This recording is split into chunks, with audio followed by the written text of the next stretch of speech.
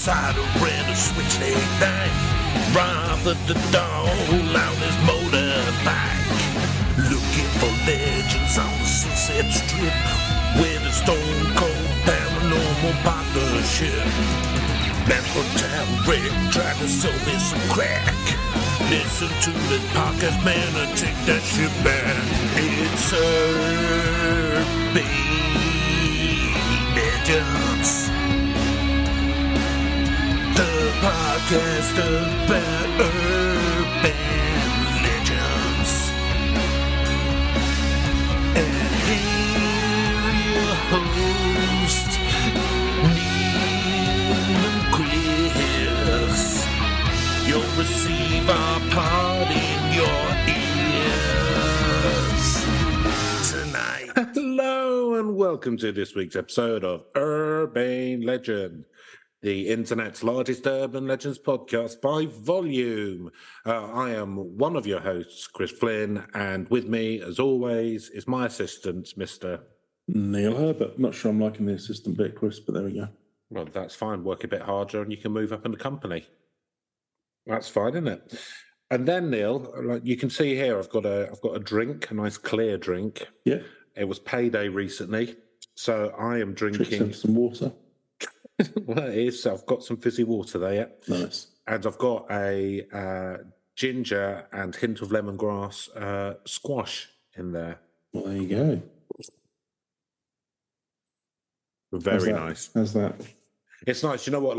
What I like about it is ginger gives you that little kick at the back of the throat, kick, yeah. which I've missed since I stopped drinking whiskey by the bottle. Yeah.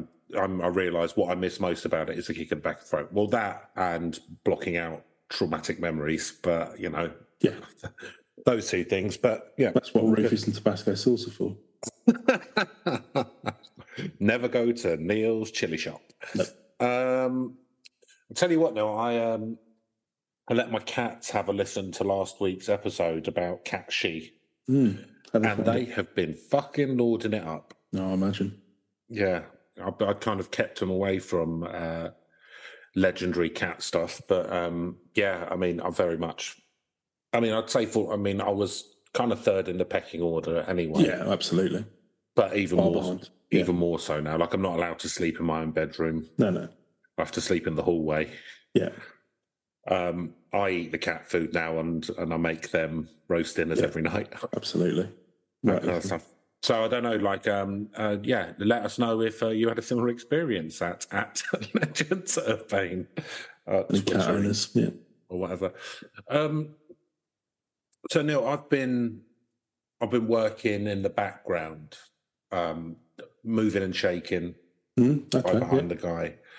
As your self-appointed agent. Yeah. And so I am quite advanced in talks, so I can now bring it to you with GB News to get you in as the science guy. Okay, yeah. You know a bit about, you've got the credentials. Just so if people aren't in the UK, what GB News is so basically all the American really right-wing people and stuff, like who use Fox News and all that, they're now like spending loads of money in the UK to try and get us to where America is, and it's not really working. But I mean, they've got a news channel called GB News, which is a bit like Fox News, basically right-wing propaganda and untruths and stuff, and it's kind of that's a bastion of free speech, Chris. It's kind of but it shouldn't call itself a news channel then. So it's kind of like under the spotlight a bit at the moment because it probably is illegal according to it's the home of Nigel Farage's Talking Pints. Talking Pints. I believe Jacob Rees-Mogg has a show on there. What's it called? Mog chat? Yeah. Mogologs. That's what he calls it. Jacob's Mogologs instead of monologues. Fuck me. No but anyway, so they need a science guy who, let's just say, is willing to maybe sceptical about climate change. Yeah, maybe. Yeah. So no, so I'm going to do a little. I'm going to ask you a question. 97% of climate scientists agree. Hardly a consensus. let me constantly get the 3% who disagree on. So fair and balanced. I'm going to ask you maybe two questions, and if you could just respond how you would do Yeah. if you're on GB News. So I'll throw over to you, okay, as if I'm like the presenter. And recent reports coming out of America have suggested that the new vaccine actually contains chemicals in it, which mean that white parents have ethnically diverse children. To discuss that in the studio, we have our science correspondent, Neil Herbert. So, Neil, what do you think of these reports? Well, I think, what's really interesting is there's a surprising lack of research into this subject. So you have to ask yourself what they're covering up. So you think that that's on purpose? You think that? Well, I can only state the facts, Chris. Sorry if they upset, some of the woke blob. The facts are there has been no research into this area. Now, some might say it's because it's complete nonsense and there's no point funding it. But given up. What's happened there, Neil, is you've given yourself away. Yeah. So I've got to work on that, haven't I? So let's try something else. So some people say it's just condensation coming out of the jet engines as the air cools around them. But some people say we've been sprayed by chemicals from government aeroplanes for many years, causing all kinds of health effects. Neil, what's your thinking on the chemtrails? Well, it's certainly an area that we need more research into. Again, it's. You'd look at all of the mindless sheep walking around these days. So would you think that the chemicals that they're spraying are making people less curious, maybe complicit in the left-wing agenda? It certainly seems to be the case, doesn't it? Okay. I don't think I'm natural for GB News. I think we're going to have to work on it. Maybe I'm not. So the problem with these kind of things, you want somebody a bit more didactic, somebody who actually is not. If they want somebody really apathetic, I could definitely do them a number there. That's true. Getting stridently angry about things. I don't know. I just don't care enough. No, that's true. Yeah. Yeah. You have neither highs nor lows, do you? No, it's not bothered. Calm waters run deep. Yeah.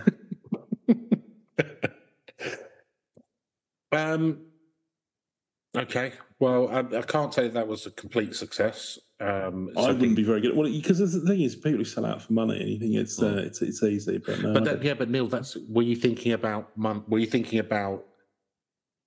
million when you were doing that? No, I need to motivate myself. Yeah, that's it. You've got to think about the money as you do it. Prize. Yeah, exactly. Because if you're just doing it, playing a role, you're not going to get anywhere. Whereas what you really need to do is think: if I do this well, I get £1 million. I'll study some more Lawrence Fox videos. Lovely. Yeah, I'll try and get that madness. He's quite good at coming out with absolute bullshit. Yeah.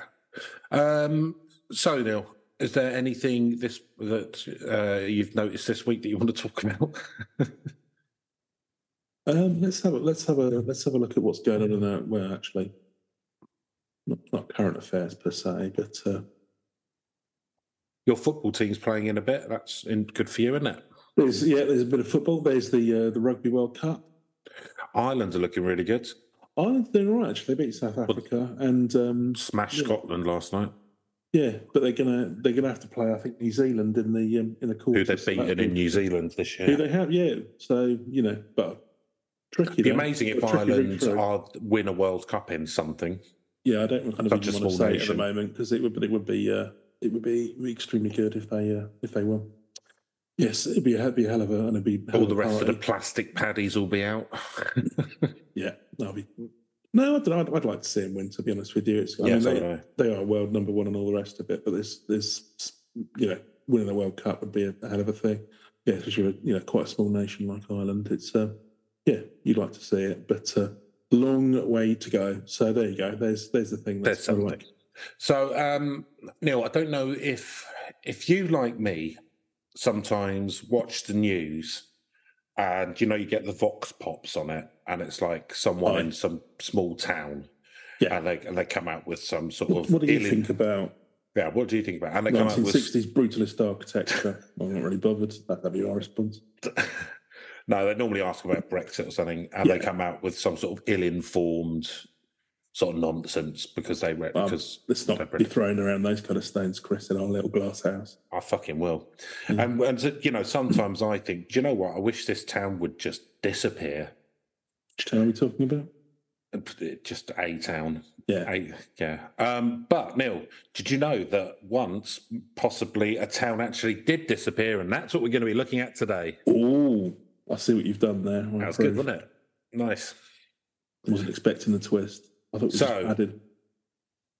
Yeah, because you don't know what this is about. So we're going to be looking at Lake Anjikuni.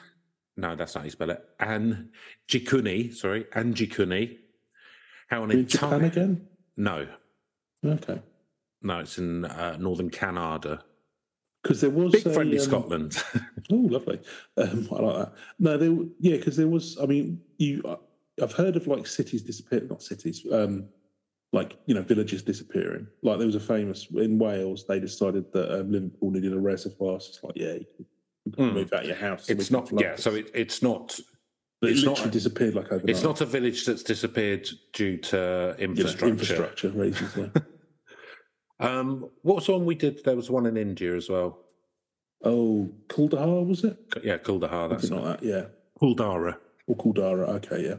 So, Lake Anjikuni, how did an entire village disappear? Mm. And so this is from the website Historic Mysteries, and it's written by... Bipin Dimri on April 1st, 2022. Nice. So I'm just going to give... was this a real place, or was this like a Atlantis? Okay. Probably, yeah. Neil, the story unfolds. Well, we'll find out. So I'm going to quickly give you the little story card from Unsolved Mysteries fandom. The location is Lake Anjikuni, which is in Nunavut, Canada, and the date of this is 1930, when you were just starting your masters. Yeah. Description: Anjikuni Lake is one of several lakes located along the Kazan River in the Kivalliq region of Nunavut, Canada. Nunavut, sorry. The lake shore is notable for rocky outcroppings of the Precambrian Shield.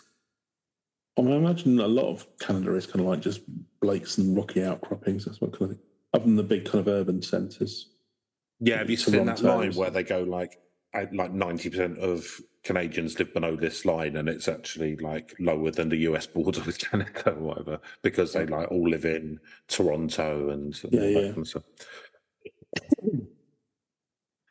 So, being part of the Hearn Domain, Western Churchill Province of the Churchill Craton, caribou migrate through the area, and the lake contains trout, pike, and Arctic grayling. Sounds idyllic. Yeah, but it's probably a bit cold. If a bit chilly. Yeah. If a little bit chilly. So, well, what you want is a nice kind of like, what do they call it? Cabin? No, the Gulf Stream, whatever they call it, the that warms up the... the Gulf Stream. Yeah. There's another name for it, but I forget. The North Atlantic Conveyor. Something like another name for it. Oh, look at me. So, in the far north of Canada... climate change will do that for us, so... Yeah, no, it'll be fun. Canada up to an acceptable level, then we can all move there. Destroy that. Increasingly less friendly populace. Hey, we fucked up our part of the world. Coming up here, yeah? You can grow wine now, yeah? We like that. Yeah. Well, like we've previously... New California. It's like we previously discussed the Hudson Bay holiday resort that we're looking for investment for. We'll go and live in Maine. If we start building now, then by the time it's finished, it's going to be like the Med. It all up nice and cheap. Yeah, Hudson Bay will be like Lake Titicaca. Nice. That's what you always wanted, isn't it? Hordes of British holidaymakers coming on and having pie and chips in your... Yeah, watching Only Fools and Horses. Yeah. Having a roast dinner at lunch in 40-degree heat. Beautiful. Lovely. They're not even good roast dinners. Depressing things I saw when I was in Spain one time. It was like some shop saying, we sell genuine pucker pies. It's like, how's that a selling point? Yeah, probably just a generic knockoff pie that you buy in British fish and chip shops, basically. Yeah, fine. I'll eat a pucker pie. You've got to remember about, and I think that this has changed very much with, it's a generational thing. Yeah. But people of the boomer generation, they wanted to go and sit near the sea in the sun, but so that was for a month. They did, but they didn't trust foreign food, and a major thing was the fact that booze was cheaper. So they just want to go and sit in the sun and sort of drink and eat food that they could get back. Well, that they could get back home, but worse. Right? Yes. Yeah, so, it wouldn't have been authentic. No.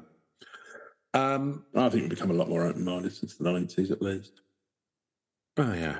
Been a big push for diversity in food and whatnot. What food do you get in this country?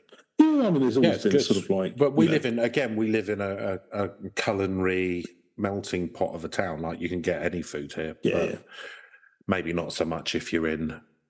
I'm not going to name a town. Actually, it doesn't matter. Maybe not if you're in Peterborough. I don't. Anywhere you go is going to have like a reasonable variety of, But would there be a reasonable variety in the far north of Canada? Lake Anjikuni can be an inhospitable place. Oh, maybe not then. Who knows? Yeah. What demographics are like. Can't get your Sudanese food there.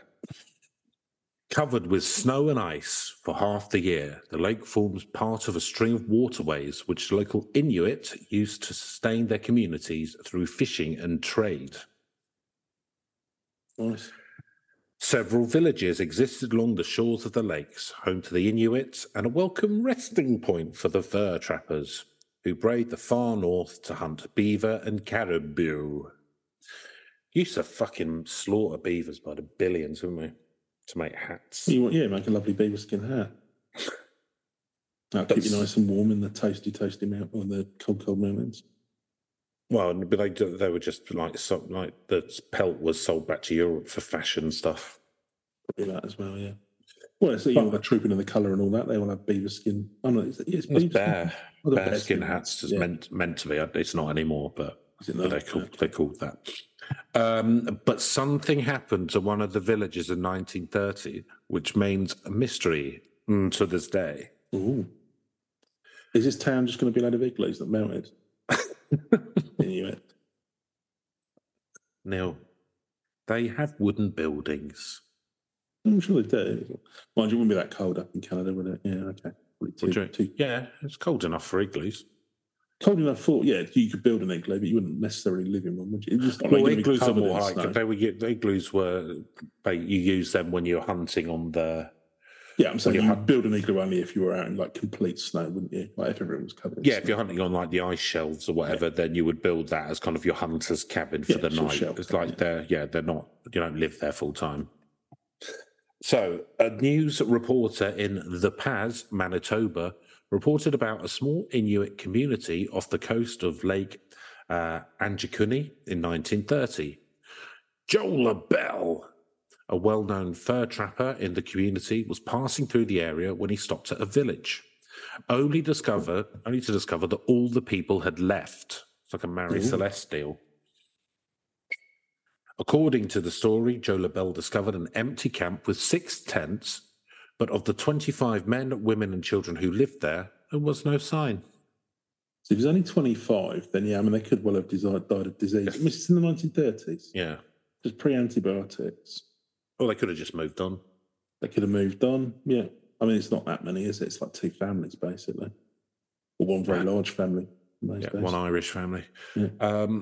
The story has been retold many times, and many theories have been put forward to explain the disappearances. And actually, it's less than there would have been on the Mary Celeste.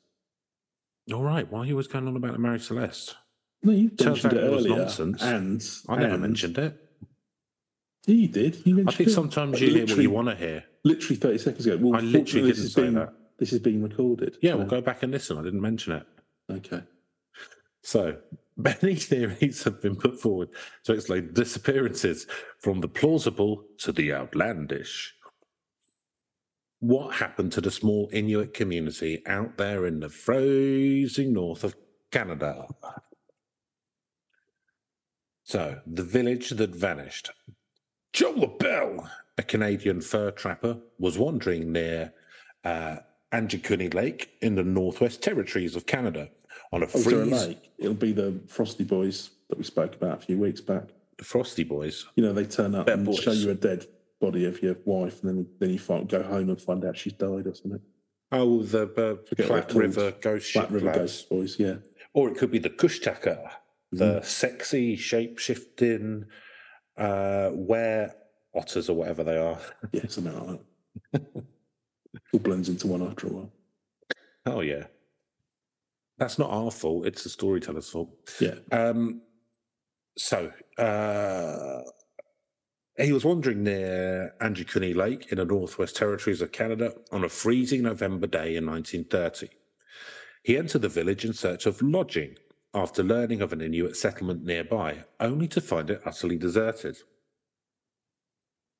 Whatever had happened had taken the villagers completely unawares.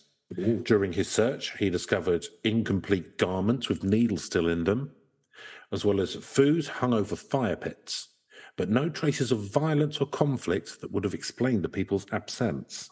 See, now this is quite like the Mary Celeste, and it's although, yeah, that was all turned out to be a load of bollocks. So I'm wondering if it's a similar Arthur Conan Doyle type thing where somebody wrote this up. Maybe. True. Who knows? Who knows? We'll find out, I guess. Moving through the village, LaBelle found 7 sled dogs still tied to their post. They had starved to death. Ooh. These dogs would have been vital to the survival of the community, and to leave them behind would have been almost unthinkable. Well, that beggars belief. What are they doing? So all the people have disappeared, is this right? So there's a kettle that's still on the go, still on the blower. Something like that. There's a phone ringing. Yep, phone ringing. Yeah. TV still on. There's a still warm pot noodle. Yeah, there's someone's playing FIFA. It's just on pause. Yeah, but nobody to be found. Yeah, there's a Breville sandwich toaster with a burnt Breville sandwich. The thing is, back in the 1930s, a PS4 would have been extremely advanced equipment. So it would have been. Yeah, you would have needed that. You wouldn't have left it. No, yeah. It'd be very valuable. Would have cost you quite a lot of otter pelts. Yeah. Or beaver pelts, whatever. But then, on the edge of the village, LaBelle found something even more chilling. Ooh. A human grave had been recently dug up. Zombie. Because the stones... Zombie attack. Because the stones encircling the burial were undisturbed, LaBelle recognised it wouldn't have been an animal. A human had done this. Are you the real monsters, Chris? As ever. So they've gone, right, we've got to leave. Like, let's dig up Grandma. Uncle Frankie. Take it with us. Yeah. And over the shoulder. Still on that. We're not going to take off the dogs. Putrid bits. Yeah.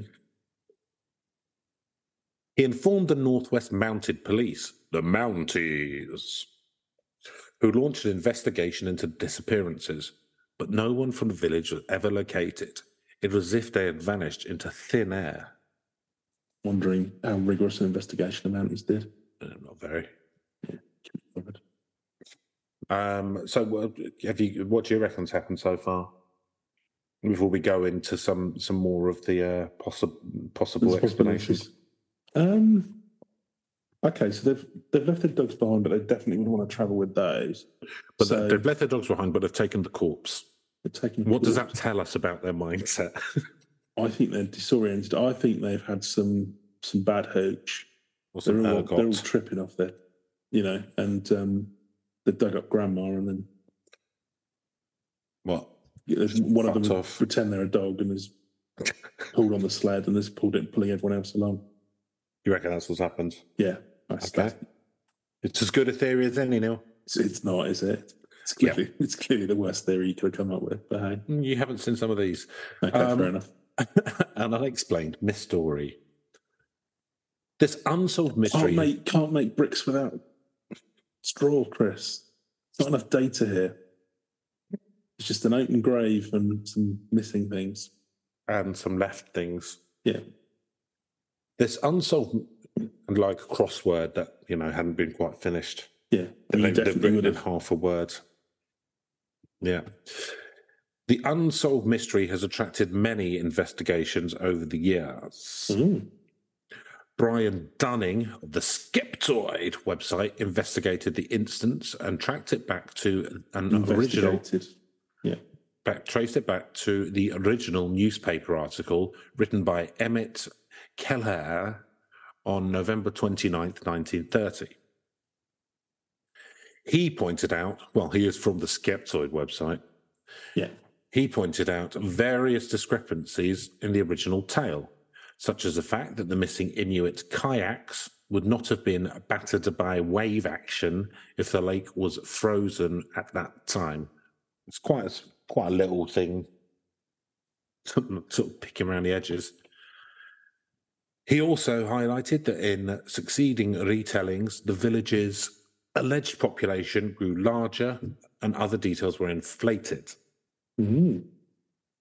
Later stories added even more unlikely details. This is what happens, though. Yeah, exactly. It's telephone embellished in the telling of the tale. Nigel Blundell and Roger Ball's book, World's Greatest UFO Mysteries, talks of these trappers who saw a UFO in the vicinity, along with gross exaggerations such as 1,000 people missing and a whole graveyard full of exhumed bodies. Yeah, so you see 1,000, that's a real mystery. I think it's sort of like, if we're talking, like a dozen or something. Mind you, leaving the dogs behind, that's weird. It is, isn't it? It is a little bit. It is, isn't it? Maybe they'd all died in the cold. But why would their bodies not be there? Oh, Don't know. What do you mean the dogs had died? No, the dogs had died. They got out and realised the dogs had died. They're like, we'll have to go somewhere else. Let's get out of here. Well, we're done for animal cruelty. So the police team eventually determined that the Inuit had been missing for about 8 weeks before LaBelle arrived.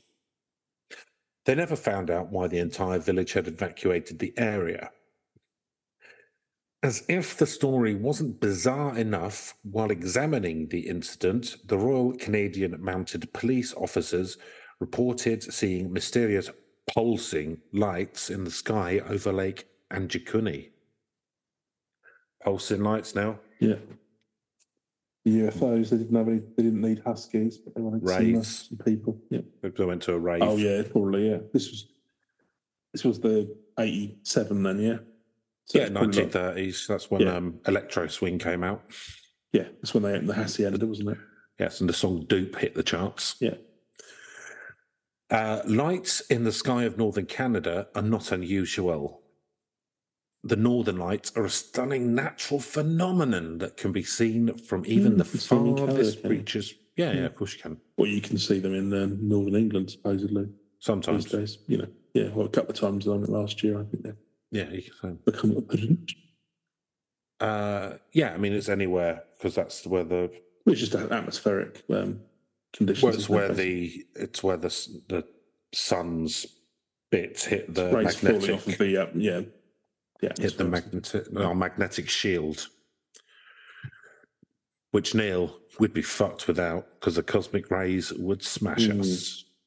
Wouldn't be very good for the DNA. Wouldn't be good for the DNA at all, would it?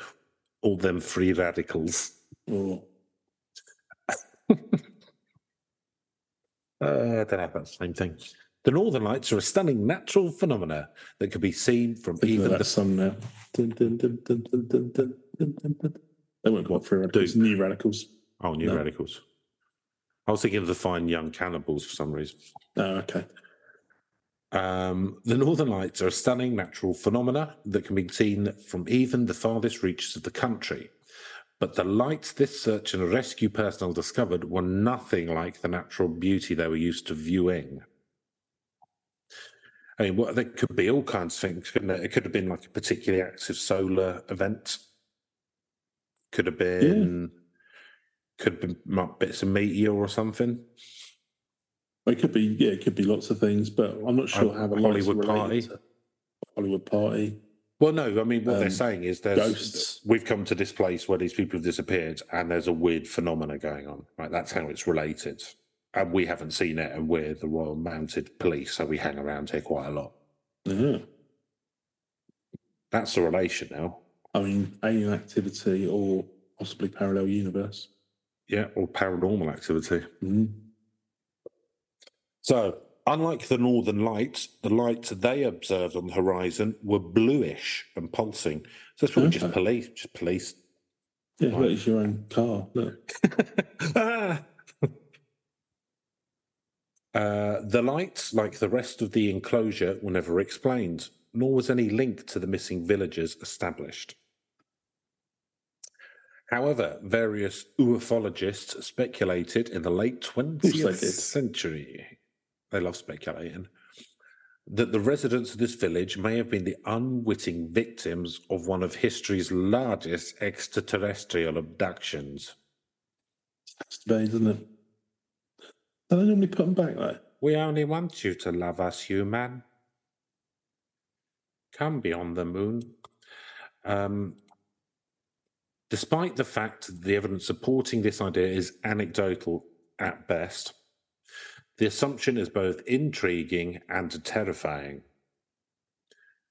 Could aliens have taken an entire village? It would explain their sudden disappearance and the failure of the Royal Canadian Mounted Police to find any trace. You can't dust for alien. Can't dust for alien. Yeah. Can't dust for alien. Would they even have fingerprints? Who knows? Would they even have fingers, Chris? Would they call them fingers? Tentacles? Well, probably not. Probably wouldn't speak English. Probably wouldn't speak English, would they? So how would you find out? Yeah, very good. Yeah. I mean, we can't even speak to dolphins. How the fuck are we going to talk to aliens? Do you know what I mean? That's what people forget. Misunderstanding. It will always be a misunderstanding. That's why we need more nukes. It's why we need to invest heavily in more nukes and space defences. Space lasers, something like that. I just realised we shouldn't use them against one another. They should be for the terrifying threat. Oh, you mean test them against one another? Oh, yeah. Well, apparently that's like nuclear stuff is what the UFOs are kind of always like hanging around and shutting off and all that kind of stuff, isn't it? I saw, I'm going to do probably an episode of this, but there's there was loads, you know, the History Channel again. No, I think this one was on Netflix. But there was after the Fukushima nuclear disaster. Yeah. And there's really good. I'm surprised I haven't seen it before. There's really good video, and there is loads of fucking weird lights and stuff in the sky, like over the area and stuff. Yeah. So don't know. Could be a natural phenomenon that we don't know about, or I don't know. But it's weird.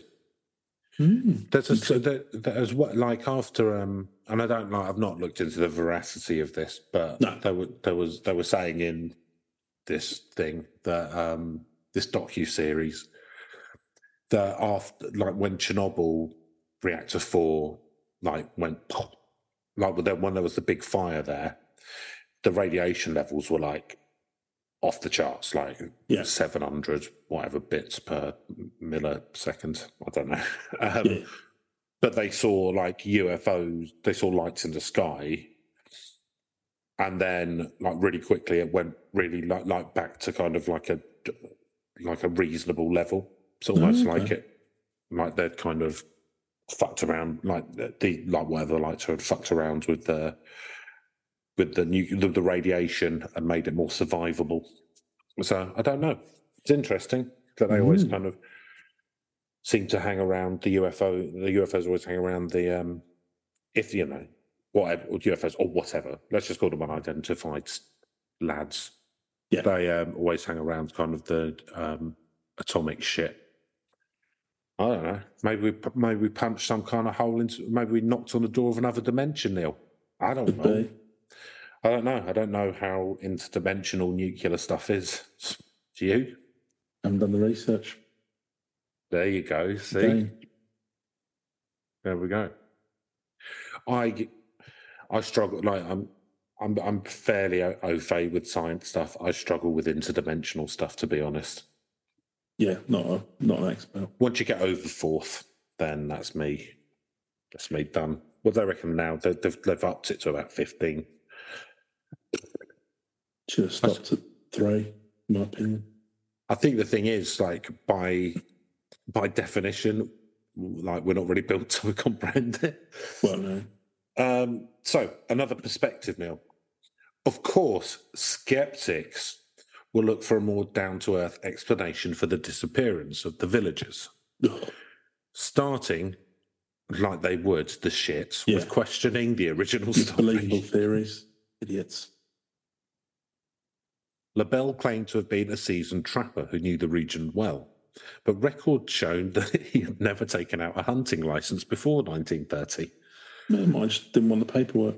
Didn't need the headache. That's it. Or it's a bit of, it's a little bit weird, a little bit woo. Or did it with his bare hands. Yeah. Proper trapper. Yeah. Didn't need a piece of paper to be a trapper. That's what my granddad always said.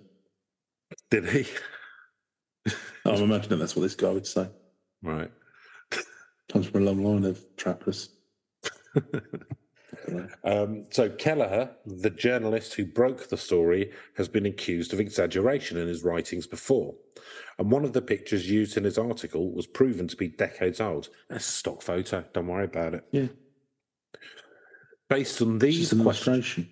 Yeah, exactly. It's just an old wood carving. Take everything so literally. Trying to put a story together here. Based on these questions and a lack of proof as to the village, the Royal Canadian Mounted Police dismissed the story as fabricated in 1931 and closed the case. Or, what are they hiding? Yeah, exactly. They just knew it's best you don't get too involved, cover it up and move on. And just like that, the villagers disappeared for a second time, first their homes and then the history books. Ooh. The evidence for it being a fabrication is only circumstantial, and no doubt welcomed by the investigating authorities as a quick solution to the mystery. Yeah. Do you want a crime number? The lack of the insurance, but otherwise it's made up. Yeah. The lack of a trapping license does not mean that LaBelle did not know the region or the village. There are plenty of trappers operating illegally at the time. Sure, as well as traders and merchants operating between the villages. Kelleher may have been discredited in the past, but this alone is not sufficient to dismiss the story. He had many years of experience as a journalist, and his interest in the sensational may have been the very thing that led him to LaBelle's account. True. But that's the thing, isn't it? If you're a journalist, it's the boy who cried wolf thing. Well, once you're caught chatting shit once. Yeah. Can we be trusted again? Talk shit, get slapped. Yeah. If these two men were telling the truth about what they saw, then an entire village disappeared and nothing was done to investigate. What were the strange lights in the sky, and where did the people go? Why were the dogs left to starve? Most chillingly of all, who had been in the empty grave? Native American myths are filled with evil creatures, cannibals, and monsters who haunt the forests and badlands of their great continent. Maybe LaBelle had just missed an encountering such a monster in the frozen wilderness of the north. Maybe. A lot of ifs and buts there. So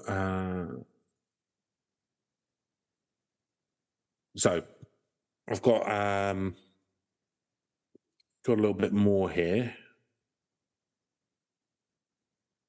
So the earliest recorded publication about the Anjikuni Lake is a 1976 citation of an article from November 29th, 1930, written by an Emmett E. Kelleher, in an article in The Bee from Danville, Virginia, later confused with the Halifax Herald newspaper. So did it only get reported about in the 70s? I'm getting a bit confused here. It happened in the 30s. Yeah. And did it get reported again about in the 30s, or did it just get dug up and reported about later on? So it was reported in a newspaper called The Bee from Danville, Virginia. When? In November 29th, 1930. Oh, okay, so yeah, so there was contemporary accounts as well. No, that's fine.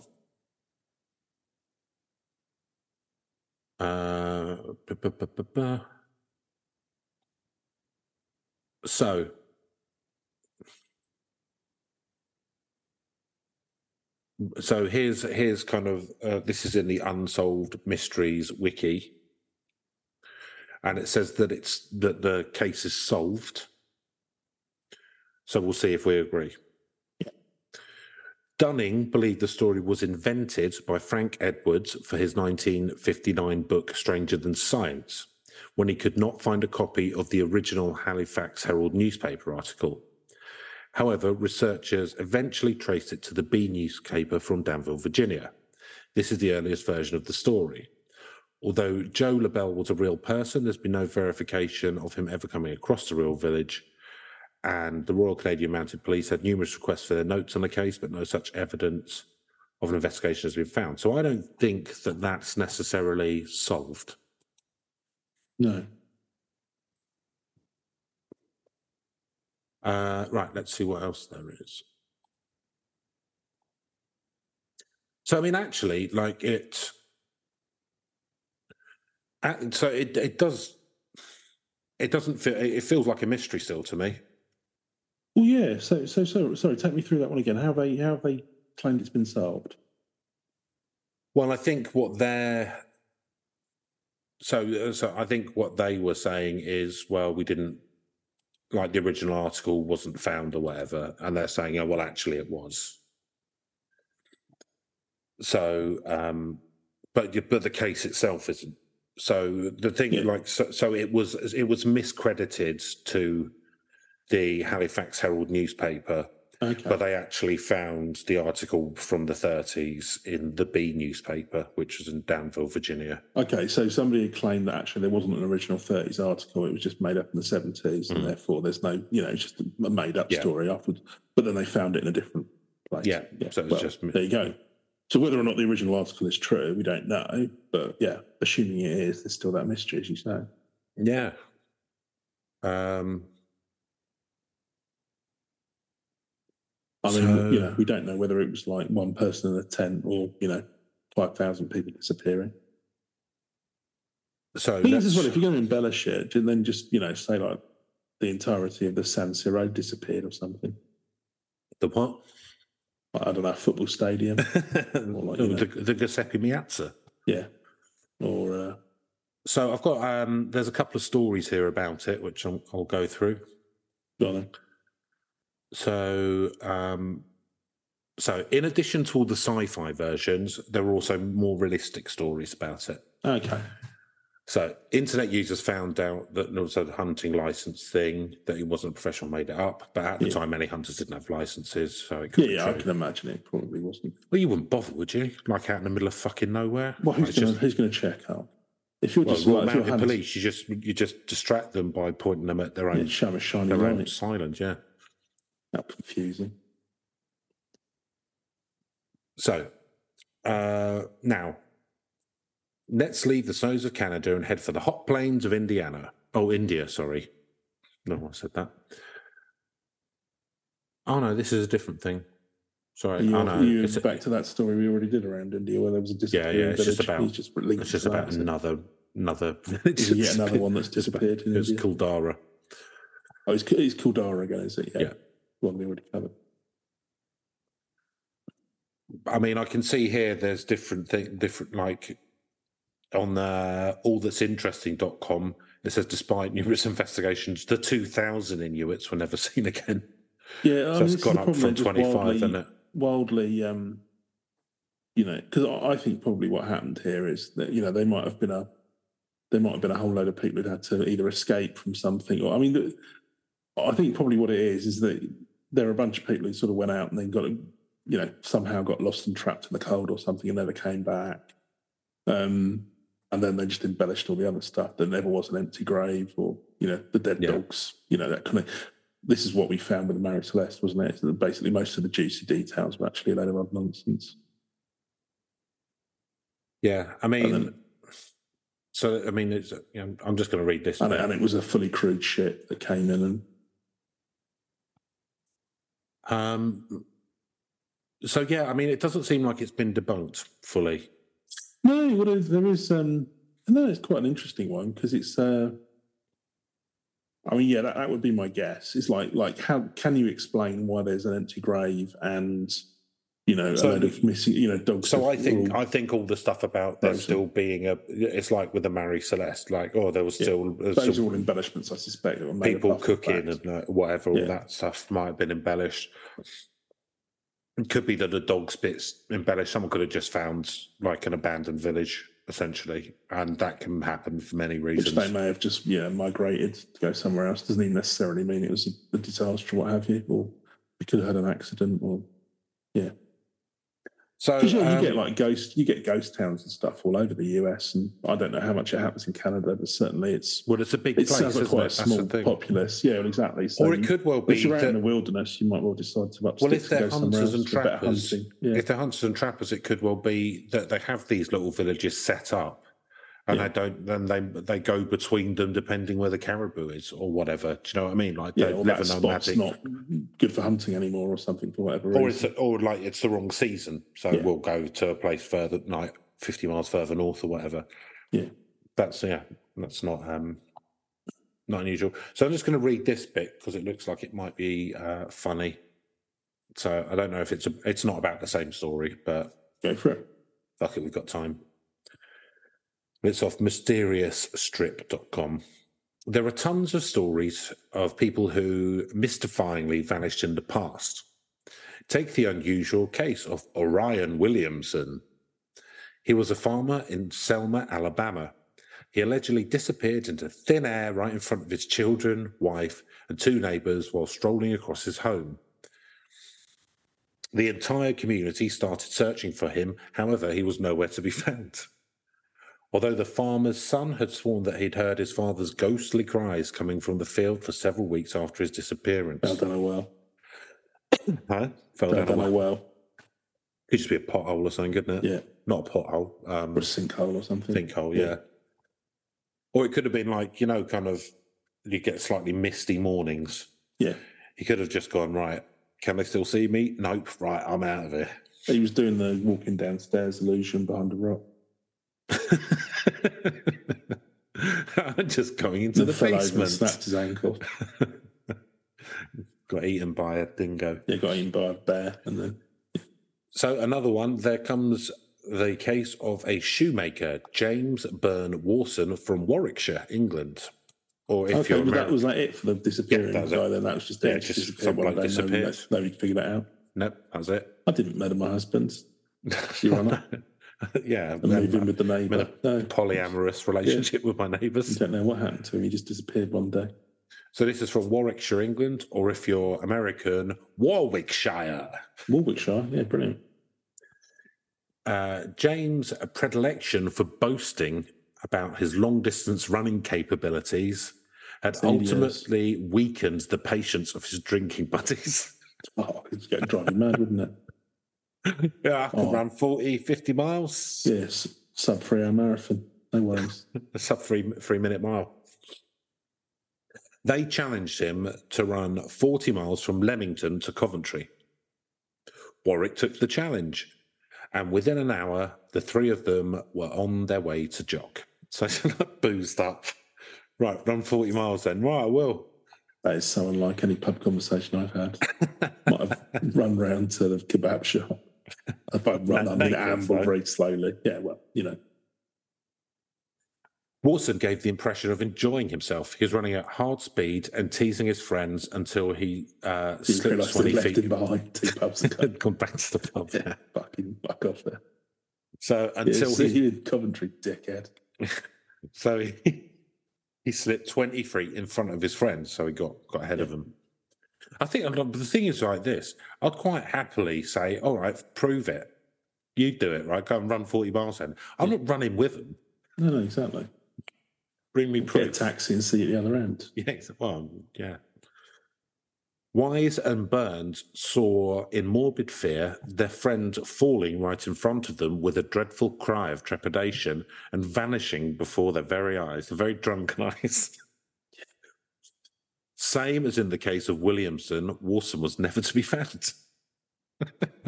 Well, there you go. They regretted their impatience now, didn't they? Drunk men murder loudmouth pub man.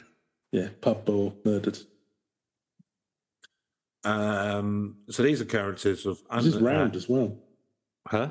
This is round as well. Yeah, I mean, I've seen a few people disappear when it's that round.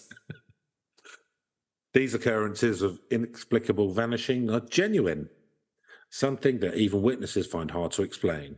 Hey, check out this. Unbelievable, a mystery of twin Anjikuni villages. Whatever the case may be, the fact would always be in history that during a chilly November 1930s, roughly 30 men, women and children abandoned their homes, disappearing from the earth. And this, regardless of the vocal argument of debunkers all over the world, sticking their noses in. What do you know about it, John from Gabon? The mystery of Anjikuni Lake's village disappearances still exists, and although we may never find out what happened to those poor souls, whether they were murdered or an aliens abducted them, we could all only anticipate that wherever they are, hoping for them to be in a better place. There you go, Neil. So hopefully they're in a better place. There's an ending for you. Yeah, didn't make a lot of sense. No, we didn't have a lot to work with, in fairness. No, like myself with this episode. So, Neil. So it is a mystery. It's a bona fide mystery. Absolutely. I thought that it had been debunked, but actually where it says solved, that actually is just solving the origin of the story. So, okay. Cool. Well, let's go through our scoring system. Yes. Let's not drag it out any further. Neil, spookiness. Yeah, it's quite spooky. I mean, people just up and going missing is always, as you say, I mean, ones we've done in the past, generally, it's around embellishments and things like that, which I suspect is the case in this. You know, you say the press weren't necessarily regarded for their veracity in the 30s. I mean, I think staying as contemporary media, frankly, towards other thus. But yeah, I think the idea of people will find it, I suppose, partly between sort of intriguing and spooky, but the idea that you just suddenly vanish and something could happen. I think the unknown's quite frightening, isn't it? That's something where it's just kind of like, because then you don't, a bit like with the Blair Witch Project, that's why I found that maybe quite spooky, because you don't really know what's happening. They lay some things down for you. I don't find the idea of, this is why I think the things like the mystery is probably more spooky than anything. It's like when they sort of talk about UFOs and stuff like that, I don't know, just takes the edge off for me. But yeah, a whole village just... Well, it'd be weird as well, because you're in the wilderness, aren't you? And so you're not going to find... It's not like you're walking through town and there's an abandoned building. You're in the wilderness and there's like this little town and there's... Yeah, you imagine something bad has happened. This is where your brain goes to. And I think there's the little elements as well, like the grave being dug up and the dogs having all died of having all starved because everyone's just disappeared. Yeah, I think there's some spooky little elements. And it's not intrinsically the most spooky, but I think there's enough there. So I'm going to give it a 6. Okay.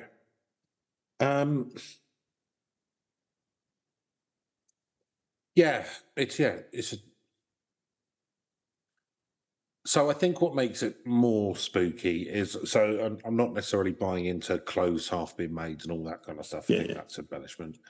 But I mean, it doesn't, I think that the building, to me at least, feels like they were kind of maintained. Yeah. So it wasn't like sort of like just the foundations of a building or something. It sounds like, they were functioning and so therefore someone had kind of looked after them. And I guess if you're that far kind of in the middle of nowhere, to put that effort into kind of keeping your buildings working and stuff, then, you would think that's quite quite a lot. You wouldn't just abandon it. Yeah, you wouldn't just abandon it. Yeah, it's like quite a high amount of your energy and calories and stuff are used in doing it. The blue lights and stuff. I mean, it could have been a thunderstorm in the distance. Do you know what I mean? Like the thing is, like, it's all weird skies up in that neck of the woods, isn't it? Yeah, I mean, who knows? All sorts of atmospheric effects. In the Arctic, it's all kind of crazy skies. The dogs being dead would be horrible to come across. I think that, if the dogs are really part of it, then that's the weird thing, isn't it? Like, why were they? It could be that the dogs got into some rancid meat or something and ate it. I don't know. But, we don't know. Yeah, but a whole pack of dogs going. Do you find like snowy wilderness particularly spooky? A particularly spooky kind of place to be? I'm not sure. I mean, it's threatening because of you kind of you're on the limit of survivable for humans. But I don't know if I don't really put kind of snow and paranormal together, really. It's not the thing itself, although they did that in The Thing, which was quite a clever movie. It's quite cleverly placed in terms of the movie. But it's more the fact that when shit goes down, you're fucked. It's not that intrinsically by itself. It's a spooky environment, but it's very inhospitable. So if something goes wrong, you quickly realise how well. And I guess because it's close to death you are, sort of thing. Yeah, you've got less. You can't really escape. You're not getting out. It'd be like being in the middle of the desert. If you have to run away or something, that's it. There's nowhere to go. And I guess the thing is, well, because it's wilderness, then you don't know there could be stuff there which hasn't been discovered yet. But I'm going to give it a 4-0 for me. So believability. Well, it all kind of comes down to whether you believe the newspaper report or not. I haven't seen anything. No, the bloke not having a hunting license, don't care. Right, that doesn't mean anything. It's perfectly. So it comes down to I don't like. It's not. So it's not some. I mean, despite the fact that people have painted a paranormal varnish on it, it's not necessarily paranormal that people would abandon a village. So that it's not inherently unbelievable. I doubt if the people who lived in the village had decided there's too many fucking trappers around here. We're going to fuck off further north or whatever. Or that's where the caribou are going now. I doubt whether it's not like they could have sent them an email to find out where they are. Do you know what I mean? Like these are people who live out in the middle of nowhere. So they could have gone way north and you would never know. No. So I'm going to give it an 8 for believability because it's not been debunked. But I'm taking 2 off because I don't trust newspapers. Yeah, kind of except the Guardian. Similar logic for me, to be honest with you. It's kind of like, whether or not you believe. I mean, it could be a made-up story. Even more possible, it could be a more embellished story. Yeah, I think we don't know, and I suspect the level of embellishment. So I wouldn't give it a sort of 10 or whatever either. But none of the intrinsic facts, if you take out some of the explanations, are unbelievable. I mean, some people going missing from a village. Again, the dogs in the grave might be embellishments, might not. That makes it less believable to me, but more mysterious. But yeah, I mean, a bunch of people go missing from a village, and if it truly is 20 people or something like that, or 25. That's a community. Yeah, it's a community-sized thing, but it's an amount where they could have all gone out together for various reasons. So even though it's mysterious, I don't think there's nothing in here that's intrinsically unbelievable. So yeah, I'll give it an 8 as well. 8, nice. Narrative premise, Neil. Yeah, I think with a lot of these things, I mean, the human brain always wants to have an ending for things, and it wants to complete a sort of pattern. So again, you can come up with some simple explanations, but it's more satisfying to come up. I mean, this is why I think I rail against the UFO things, because it's too packed. It's like, they would probably get annoyed about me being a skeptic and going, they all could have gone off hunting somewhere else instead. Yeah. It's like, well, I don't really have any evidence for that. And the UFO is just as similar, just as pat an answer for me as well. It's, if you're looking... It's like going angels took them. Yeah, or God did it. If you've got that in your head, then you can always reach to that, or a wizard done it or something. It's just a quick answer to something. Whereas Yeah, you want if you got a hammer, everything looks like a nail. Yeah, and this is the one thing that's kind of like, well, this is the one thing where there's a problem with these things. It's a bit like you have things like Lost and stuff like that. When you set up a mystery box kind of thing, it's a really compelling start, but they normally don't have great endings because at some point you've got to explain something. So yeah, exactly, because it's it's very, very hard to stick the landing on a mystery and actually making it as compelling as the mystery itself. Yeah, so on that basis, I think there's definitely the elements where you set up a good story on this, but I think you would end up sort of disappointing people because it's the mystery that is the prime element. So I'm going to give it 6.5. I haven't done a half for a while now. Because I do actually quite enjoy mystery box stories, but they're inevitably almost always disappointing at the end. So I think there is good narrative premise, but I don't think you could end it very well. So I think that you can like go outside the box and have the village is actually just a front, and underneath the floorboards is a passageway. You could have a portal. Yeah. You could have a secret. US facility where you could have all sorts, couldn't you? Make it like Stranger Things, but less annoying. Or Wayward Pines. Did you ever see that one? Yeah, no, I saw. Yeah, some of it. Turns out they're all 3,000 years in the future or some bollocks. Wayward Pines. Basically, Matt Damon, I think it was, or someone. Oh no, not Matt Damon. Matt Dillon turns up in a village, and it's being haunted by monsters or something. It's a Steven Spielberg thing, isn't it? No, I don't think. No, it was like a TV show. Yeah, I know, but I think it's Spielberg. It might have been right. I don't know. He might have an ambient thing or some his production company, but I doubt he touched it with a bulge. I think it was probably like a short story that he did that they made into like a 3 series. Oh, you mean Stephen King? Yeah. So what did I say?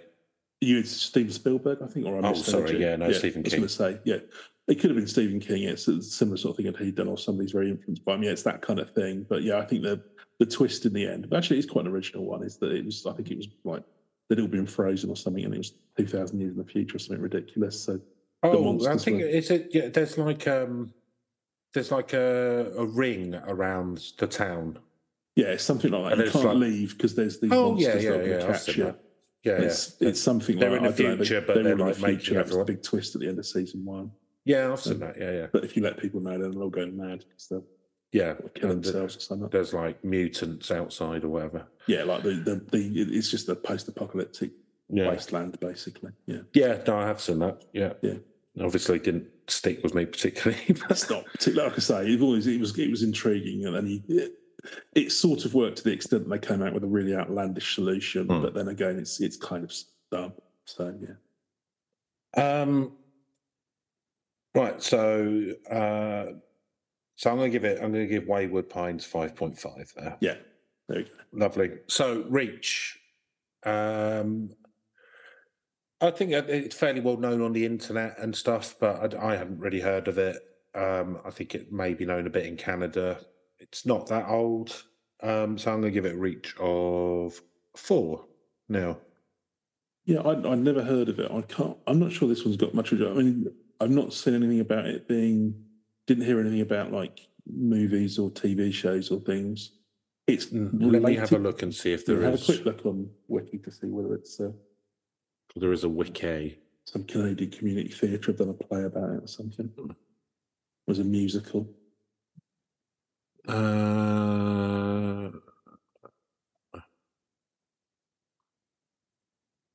No. It's been on The World's Great. It's been on like a couple of UFO history things. Yeah, they just go looking for anything and try and turn it into a UFO mystery, don't they? Yeah, I think it's a 3 for me. I don't think this has got much reach. Okay, that gives us an overall score of 45. So not too shabby. Do you know what? Like, I'm quite. It's good that it's still a mystery. I like. Yeah, I'm quite glad because when I read some articles, I thought it had been sort of completely debunked, but actually, it turns out it hasn't. So, I suspect there's a perfectly rational explanation, but and it's very, very high north now. I'm having a look at where the lake is now. Yeah, so it's more likely that all sorts of things can happen. But it's a nice little. You know what they say about snow? Covers up all the tracks. It covers your tracks. Snow keeps your secrets. Yes. Snow knows how to keep its mouth shut. That's what they always say. So on that terrifying note, let's hope for some snow. Yeah. And if you want to send us email. It's what nobody actually thinks about is the climate changes affecting serial killers. I know. Live out in snowy regions. Well, they're going to hide all the bodies. Well, think on carbon dioxide. Well, the thing is with serial killers is that they're adaptable. So although they won't be able to use the snow's notorious tight-lippedness to do it, the grounds will be easier to dig. So that's true. Yeah. They'll just do what the rest of us do and bury them. Concrete. Yeah, that's urban. That's what our urban tactics are. Yeah. So you want to email us, it's urbane.legends.pod@gmail.com. We're on... Got any ideas about hiding corpses? Hiding bodies, it'd be great. We've got the Twitter, which is Legends Urbane. And leave a comment on whatever. You're not going to do any of this, but I'll keep saying it in case one day someone mistakenly catches this plea for attention. But that's it for this week. I hope you have a nice time and whatever. And I'll see you next Thursday. Goodbye. Goodbye.